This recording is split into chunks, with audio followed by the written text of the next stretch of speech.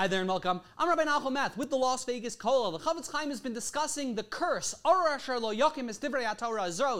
curse be the person who doesn't uphold the Torah. And the Chavetz Chaim has explained to us that if I'm the type of person who I'm trying to be better in all areas of observance, specifically Lashon Hara, I mess up every now and again, I gossip, I say something negative about my friends, but I recognize it's evil, I recognize that it's a problem, I'm trying to do better, that's one thing. But the type of person who is constantly speaking Lashon Hara, and he's constantly gossiping, the Chavetz Chaim tells us, if by our behavior it's a reflection of the fact that we really don't care about this Torah value of not speaking negatively, of not speaking Lashon Hara, so that's a reflection of the fact that we don't really accept this as a value upon ourselves, and that shows an insubordination, and therefore we're included in this curse. A curse be the person who doesn't uphold the Torah, because by rejecting even 1% of the Torah, we are now a mumar l'davar echad, we're a heretic for that one matter, and a heretic for one thing, you may as well be a heretic for the entire Torah.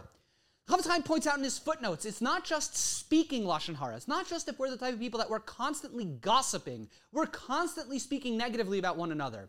Even if we're just the type of person, I'm not going to speak Lashon Hara, but I'm always nosy. I want to hear what other people are saying. Even if it's just that we're the makabel, we regularly and routinely listen to Lashon Hara, and we don't care hearing about what other people are doing wrong, and we're constantly looking to find out the negative information about one another. Even if we're not the gossip, we're just on the receiving end. Chavetz Chaim points out, we're also going to be included in this Arurin. We're going to be included in this curse. We've got to be careful. We got to be extra careful and make sure we're not gossiping, but we also have to be sure, are we on the receiving end? Are we the people that are constantly nosy, trying to hear other people's mistakes and other people's shortcomings? And we need to recognize, if we are constantly snooping around, listening to Lashon Hara, and we have no plan of self-improvement, we don't feel guilty about the fact that we're constantly listening to Lashon Hara and we're not trying to improve in that area, we're also going to be included in this Arurin, we're also going to be included in this curse. A